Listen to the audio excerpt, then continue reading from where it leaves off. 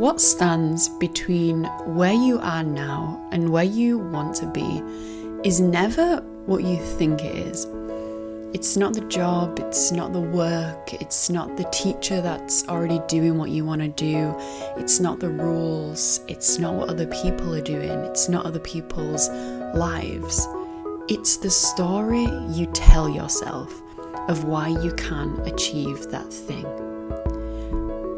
Go back and think about your biggest why. What is that big goal? Let's say you're sat here 12 months from now listening to this episode. It's a year from now, and it's been the best year of your life. You've done the things you've wanted to do. You've challenged yourself. You've grown.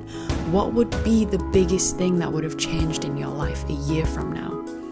Would it be your income? Would it be your family life? Would it be you'd have more love? You would be a better person. Your health would be better. You'd have more joy. You'd have experienced more things. I would love to achieve that goal. Say that to yourself with the goal that you have. I would love to have more freedom in life. I would love to start a business. I would love to, whatever your goal is. And then after that, say, but I would love to reduce my teaching hours, but what's that excuse that you're telling yourself? I would love to increase my income, but I don't have the skills. I would love to start a business, but I don't have the time. I would love to travel, but I can't do that. After the but, that is the story that you continually are telling yourself. I would love to be a teacherpreneur, but so many people are doing it. That story is giving you the result that you have right now. That story is why you are in your current reality right now.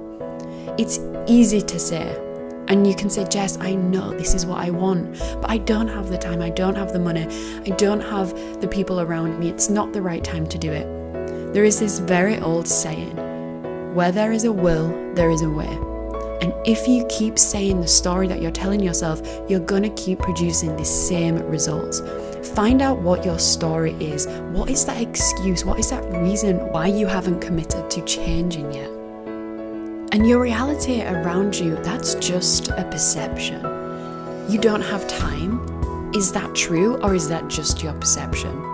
Your current reality and the way of thinking, that's what's holding you back. Go and find someone else who has a similar story, who has been through a similar story. There are so many successful people out there, Michelle Mon, J.K. Rowling, Oprah, Mel Robbins, who had a hard time before they became successful. If they can do it, so can you. If he can do it, so can you. Sometimes you also need that pain. So take the story that you keep telling yourself, that you don't have time, that you don't have the money, you're not ready yet, and think about the next 5 years, the next 8 years, the next 15 years from now. And if that is the story that you keep telling yourself, your reality is going to stay exactly the same. You're still going to be worried. You're still going to have the same goals. You're still going to want these new experiences, but nothing is going to change because of that story. And that story, realistically, is a sentence. I don't have time. That's 3 words. If that's your story, are you going to let 3 words have so much power over you for you not to change your life? You deserve the best in life. And if no one's told you this, you are ready. You are equipped. You are capable. So don't let that story mess you around for the next 5, 10, 15 years. One day, we'll all be on our deathbed. We'll be reaching the end of our life.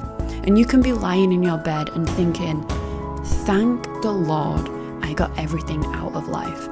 Thank God I went for it and I believed in myself and I didn't listen to that story. Or you could be thinking, I can't believe I let someone's beliefs hold me back. It's your choice.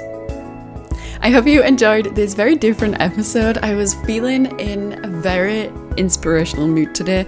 I want the best for every teacher, every teacherpreneur I come across, and sometimes we just need that boost of motivation to get us on the right path. So what is your story? Let me know over on Instagram, and let me know the new story that you're going to keep telling yourself as you grow and develop into the teacherpreneur you deserve to be. I hope you have a great day, and I will speak to you in the next episode. Bye.